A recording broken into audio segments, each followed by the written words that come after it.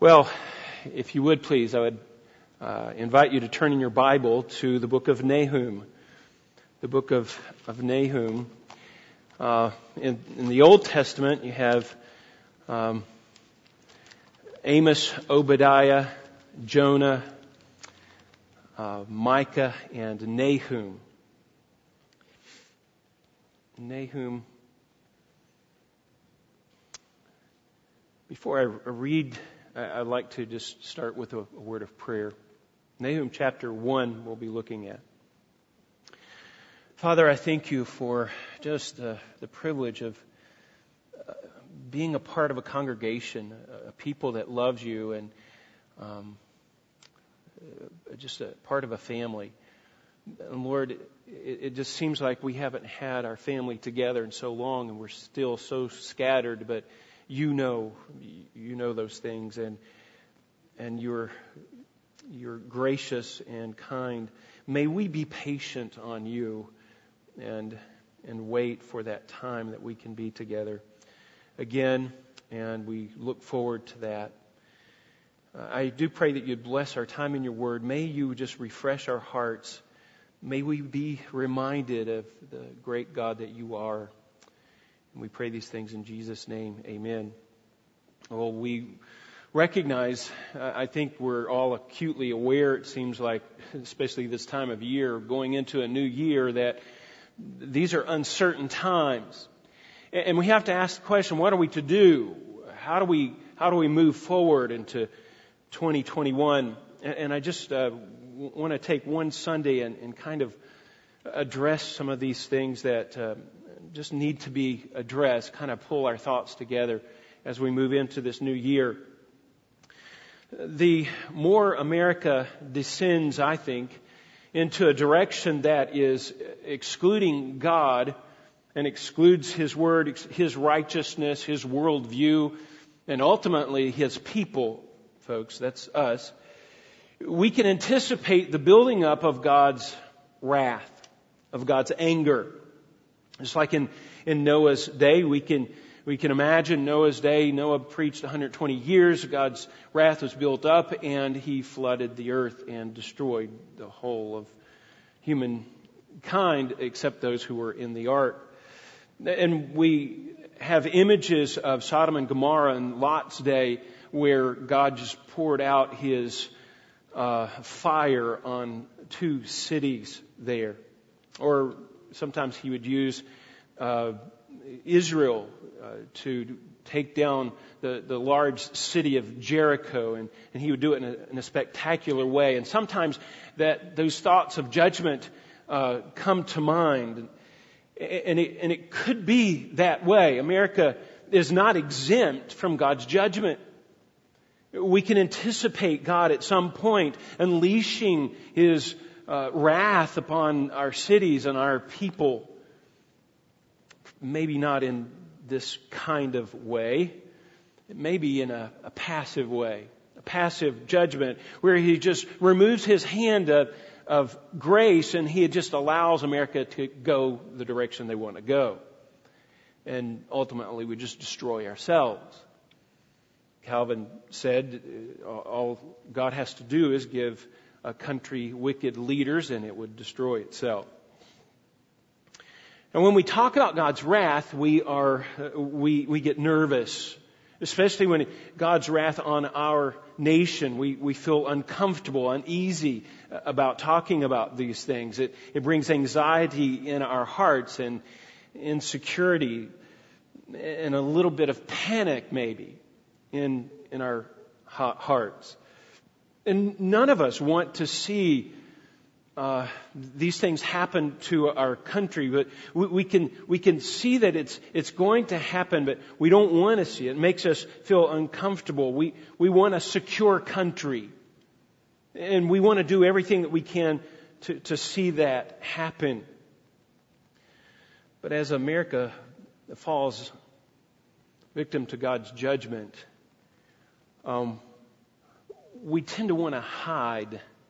We don't know really what to do, but we know we need to be looking for a safe place. I remember when I was young, I grew up in the 60s. I was born in 1964, and so I was a child during this time of upheaval in America. And I just remember seeing the television and just the complete unrest in our nation, turmoil and chaos on the news, and really all around us, civil unrest, racial tensions, the sexual revolution that was taking place even within the families, destroying families and breaking up families. Then you have political unrest.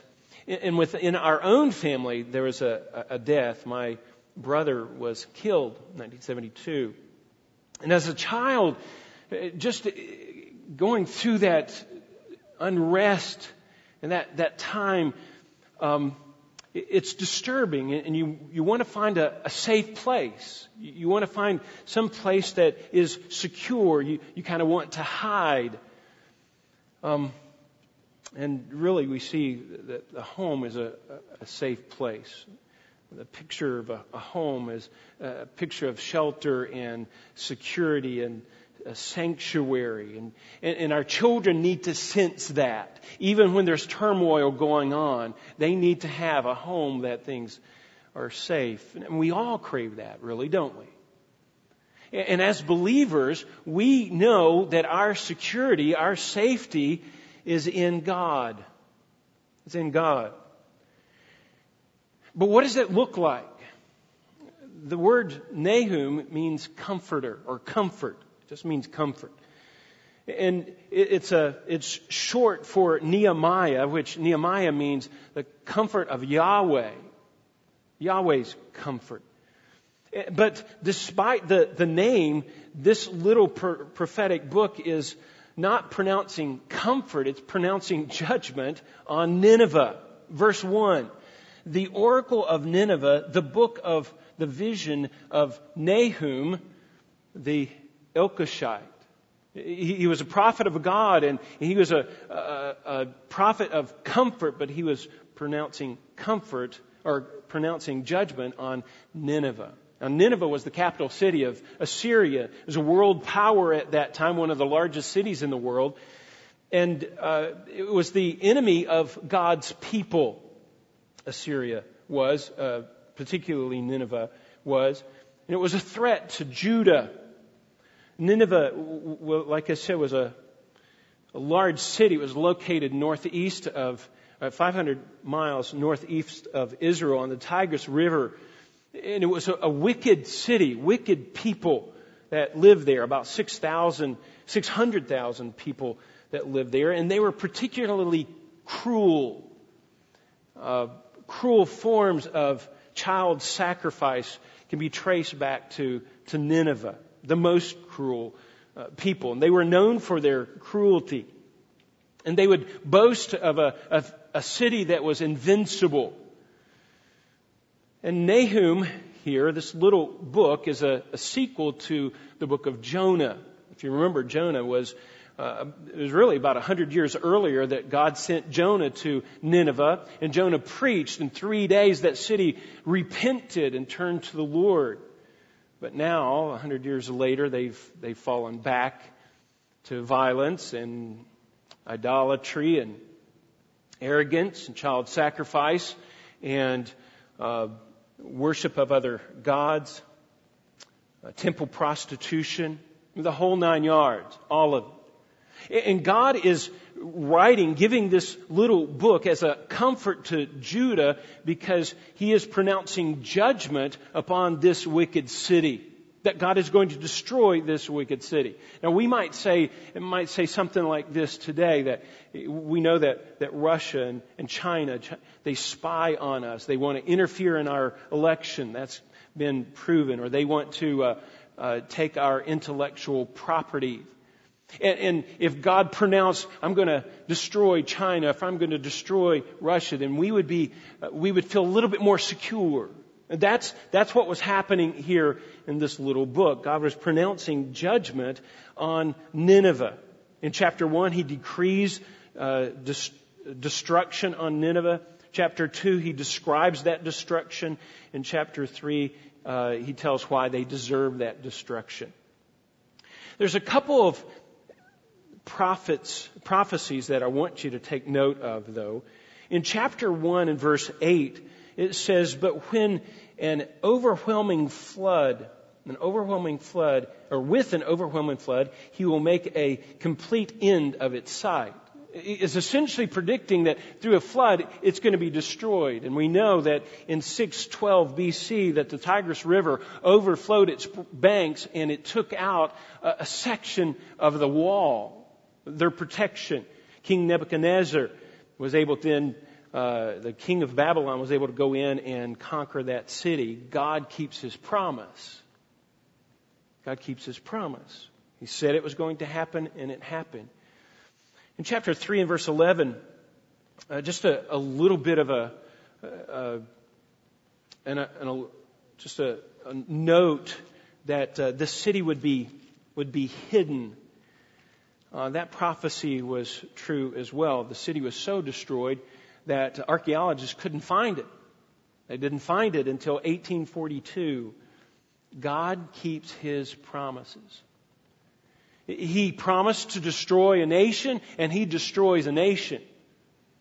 And we know this is not anything new. It's not a new idea to us. God's ability to destroy a nation, God's ability to raise up nations, as Daniel says, and God's ability to tear down nations. That's not a surprise to us. We've seen it in the past. We can look at the history.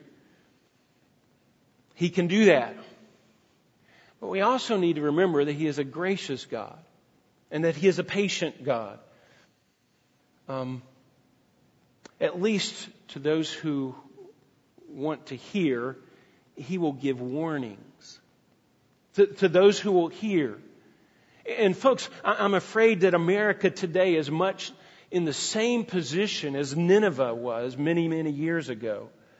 They were rich and powerful and successful nation, the capital of the world, essentially, this large city. They had known the truth, and then they rejected God.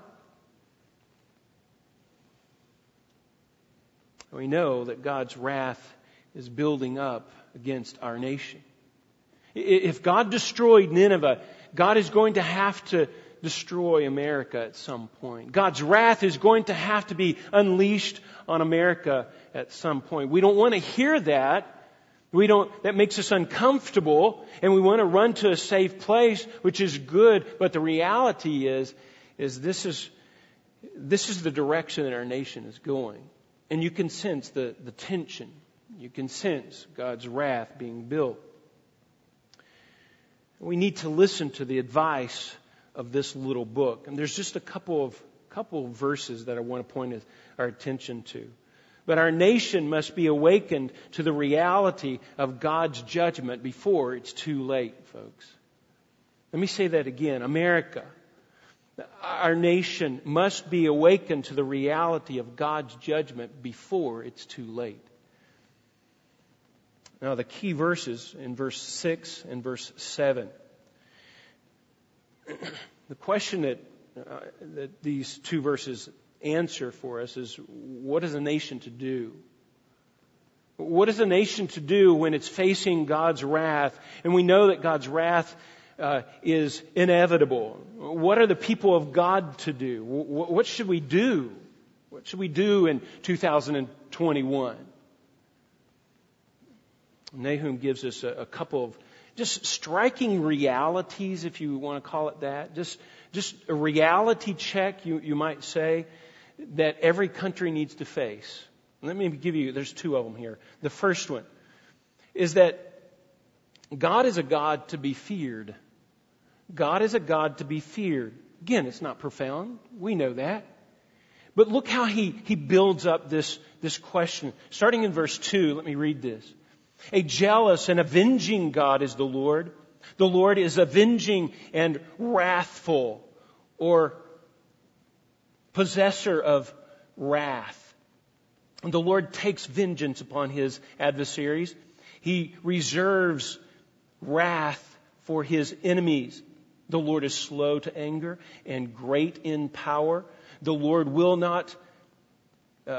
by no means leave the guilty unpunished. In whirlwind and storm is His way. The clouds are the dust beneath His feet. He rebukes the sea and makes it dry. He dries up the river, Bashan and Carmel wither. The blossoms of Lebanon wither. Mountains quake before Him and the hills dissolve.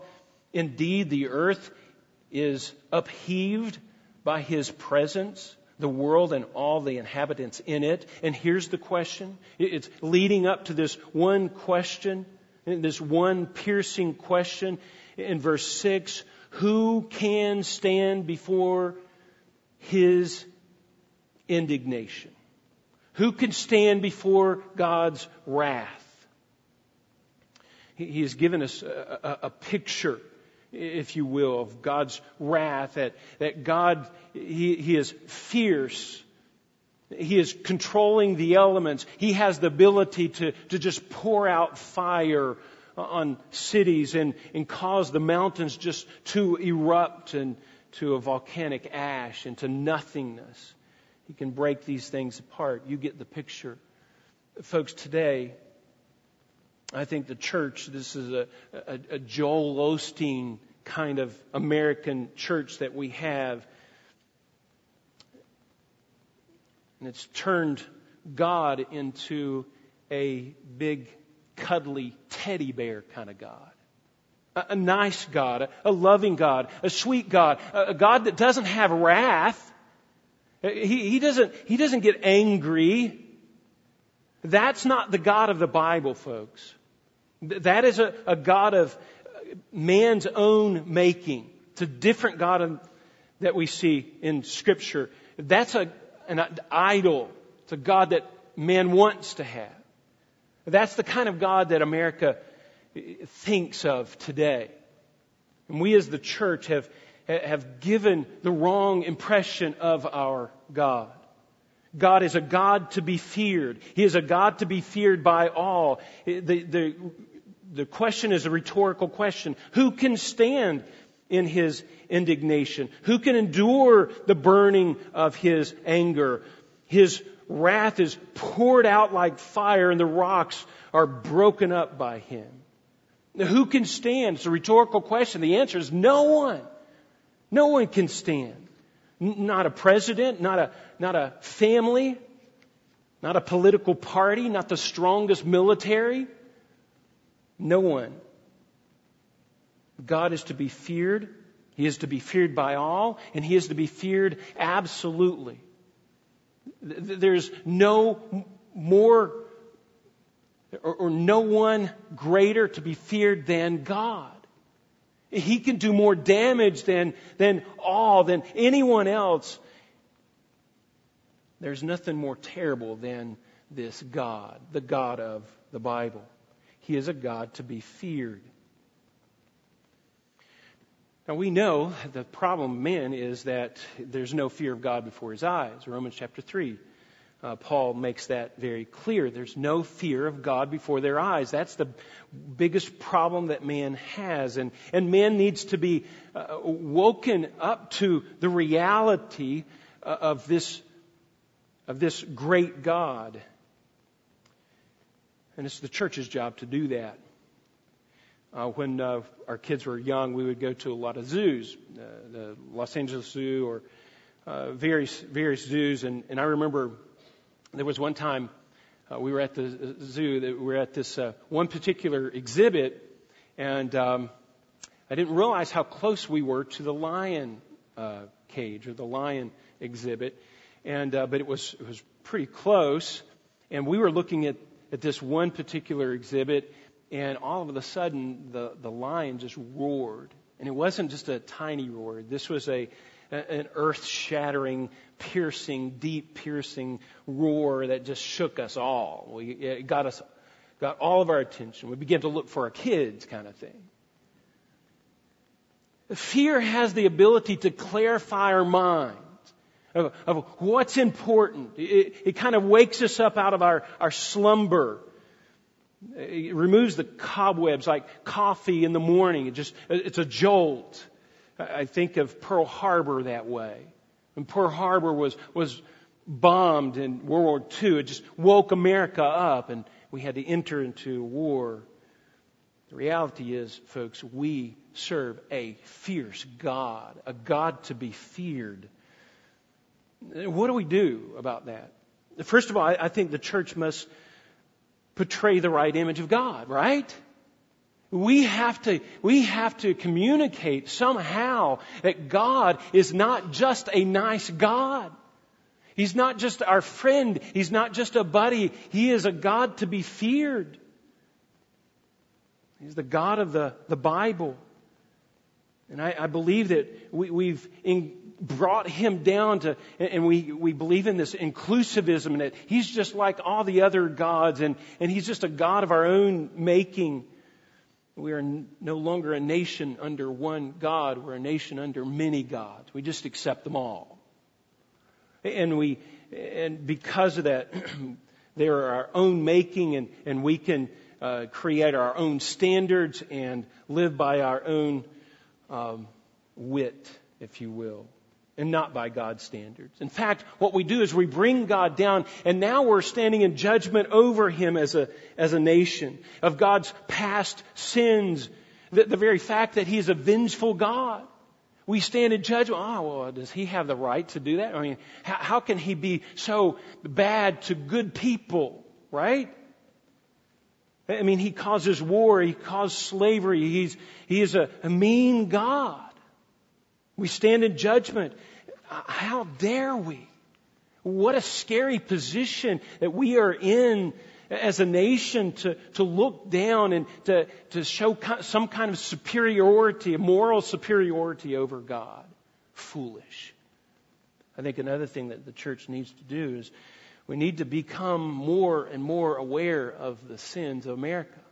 We need to become more aware of our own sinfulness, because I think what we do is we look at our country and how gracious God has been to us, and we see the economy, and we see the prosperity that we have, and we see our powerfulness, if you will.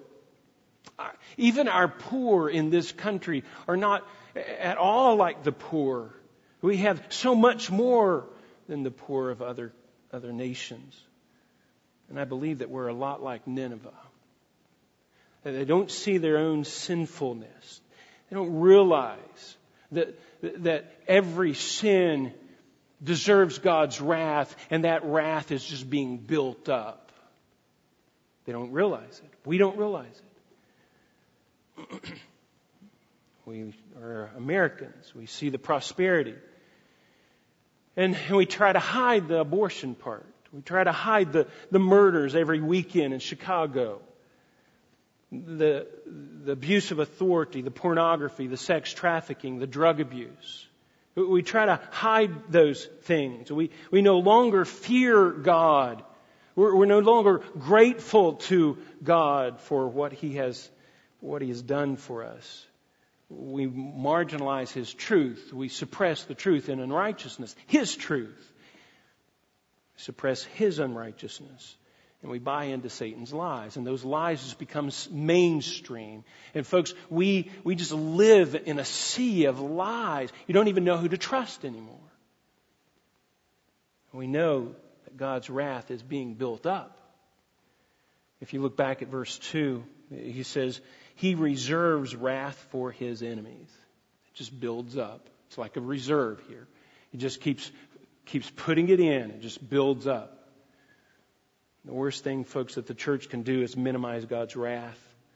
We cannot call peace peace when there is no peace. We dare not give the world false hope. There's no escaping this. We must face the reality of this judgment. Now, we as believers, we know that Christ has taken our punishment. He has taken our wrath, hasn't He? What a wonderful thing. But folks, the rest of the world is under God's wrath now.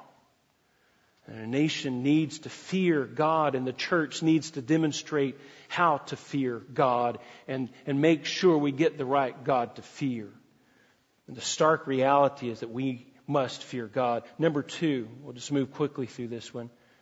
God is the only safe place for a refuge. Look at verse 7. The Lord is good, a stronghold in the day of trouble, and He knows those who take refuge in Him. You just see an abrupt change in the text here. It's a shift. Even an apparent contradiction. I mean, He just said how wrathful God was, and He built us a picture of God's wrath, and He pointed these things out to us. And then all of a sudden, He says, the Lord is good? And how can that be? I mean, and He's a refuge, why would we run to Him as a refuge if He is a vengeful God? Well, the author gives us 3 reasons. Number 1 is He is good. He is good.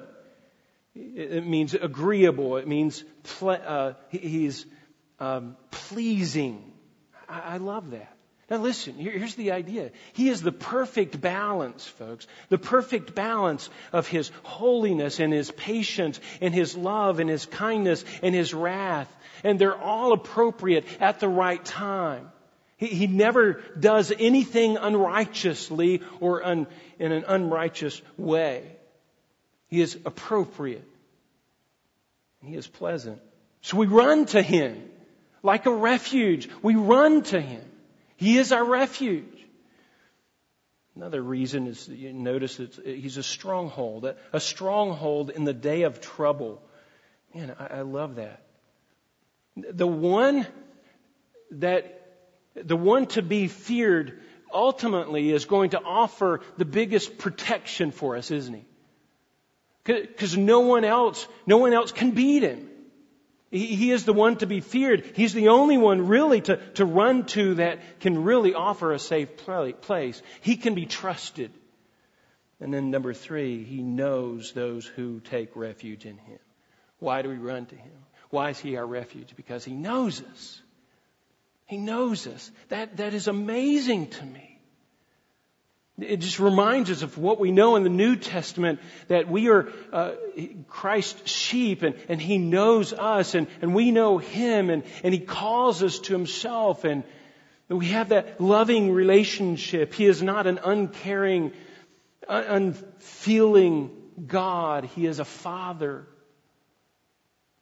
That's wonderful things. He is a sanctuary. He is a refuge. A safe place. Nineveh had walls that were 100 foot high. They had a moat 150 feet wide and 60 foot deep. The water was. It was a large city. The inner wall, the inner part of the city was walled in, and that was 8 miles around. That was the inner city. The outer city that would include the majority of the people in the safe place was 60 miles in circumference. When there was a warning, if you can imagine, trumpets would blow, maybe there was a threat or whatever, people would rush into the city and they would be walled off. They would be safe. They would be secure. That's a refuge. And God is our refuge. We take refuge in Him. Now, what does that mean? You've heard that. And I've heard that, and it can be some kind of cliche. But what does that mean? I want us to go into 2021 as God is our refuge, but I want us to understand what that means. What does that mean? It means we run to Him. We run into a refuge, right? It's like they would run into that city, the walled city. Does that mean do you run to the church? Do you run to your pastor? No. What does that mean? It just simply means you acknowledge His presence. You don't have to run anywhere physically. He is there. You just acknowledge His presence. It doesn't matter where you are. It's a matter of prayer, isn't it? He's in every place. So it means to acknowledge Him. Acknowledge that He exists. Acknowledge that He is there. Acknowledge that you belong to Him as a believer. Number 2, it means that we hold to His truths.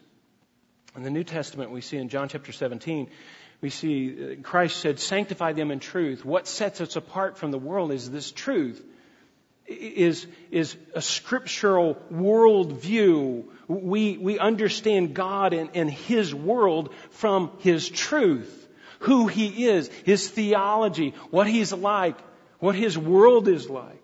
And we understand that, so we hold to those truths. That's what it means to run to, and Him being our refuge. We recognize, we acknowledge His presence, and we hold to His truth. That defines our world. That defines our world. Scripture is sufficient. His world, this worldview that He gives us from Scripture, His truth is sufficient for us, and that defines our world. And number 3, it means we also trust His protection. He's a refuge. We recognize His presence. We hold to His truth. It defines us. And then we trust His protection. That He is a real God. That He is fully aware of what's going on in our life. That He is a good shepherd. And that we shall not want. So what do we do? How do we go into 2021? Well, a lot of it, we do the same thing that we've been doing. We find our refuge in God, no matter what happens in 2021. We run to Him. We come on Sunday mornings. We recognize His presence. We congregate. We pray. We listen to His truth. We allow His truths to define our world.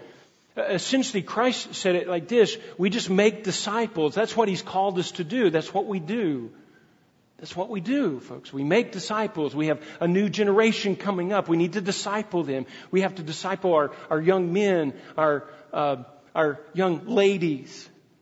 We have to disciple them. We've been doing that. We need to continue to do that. We need to take the Word of God and we need to teach them. And we need to teach them to trust God's protection over our life. That God is in control. He may be a God of wrath, but He is also a God who knows us. So we continue to do the things that we've been doing, but maybe we do them now with a little bit more earnestness. Tuesday morning we have a men's group, 6:30. I would encourage you, men, to be a part of that. There has to be a wisdom going into 2021. There has to be an iron sharpening iron. And I would encourage you, just for the preparation of your family, to be a part, men, of some discipleship program. Wednesday nights, we have a lot of classes on Wednesday night going on for our young men, for our women, our children. Hopefully we can ramp those things back up again here soon. But we make disciples. And we just move forward. And we do it with confidence, folks. We do it with confidence. And we do it with confidence because we can be certain in uncertain times. A nation must be awakened to the reality that God's judgment before it's too late. We've got to make sure that a nation is aware of that. But we do that by demonstrating, folks, our refuge in God. Demonstrating our fear for God in an appropriate way. Folks, we can move forward in 2021 with confidence, with uncertain times, not knowing what in the world God is going to do with our country. We really don't know. Don't know how things are going to go. But folks, we can be certain of the God that we serve. We know His character. His character is laid out in Scripture. We know Him. He knows us. We can rest secure in Him no matter what America goes through. We are God's people as a church. If you've put your faith and trust in Jesus Christ, I have to say this, it's just a reminder of the gospel.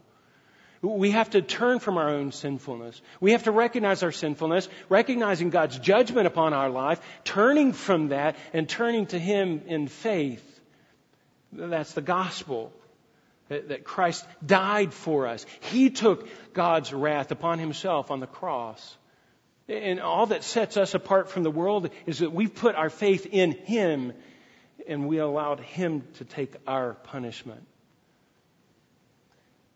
And because of that, He is our refuge. He is our shepherd, and He is a good shepherd.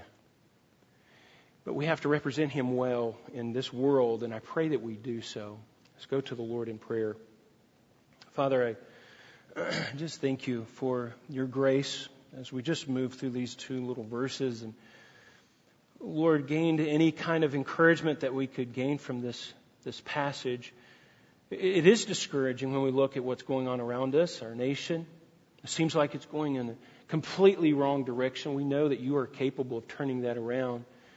And Lord, we pray for that. We pray for a revival. But Lord, we pray for our own hearts. May we find refuge in You. May we not find it in the world.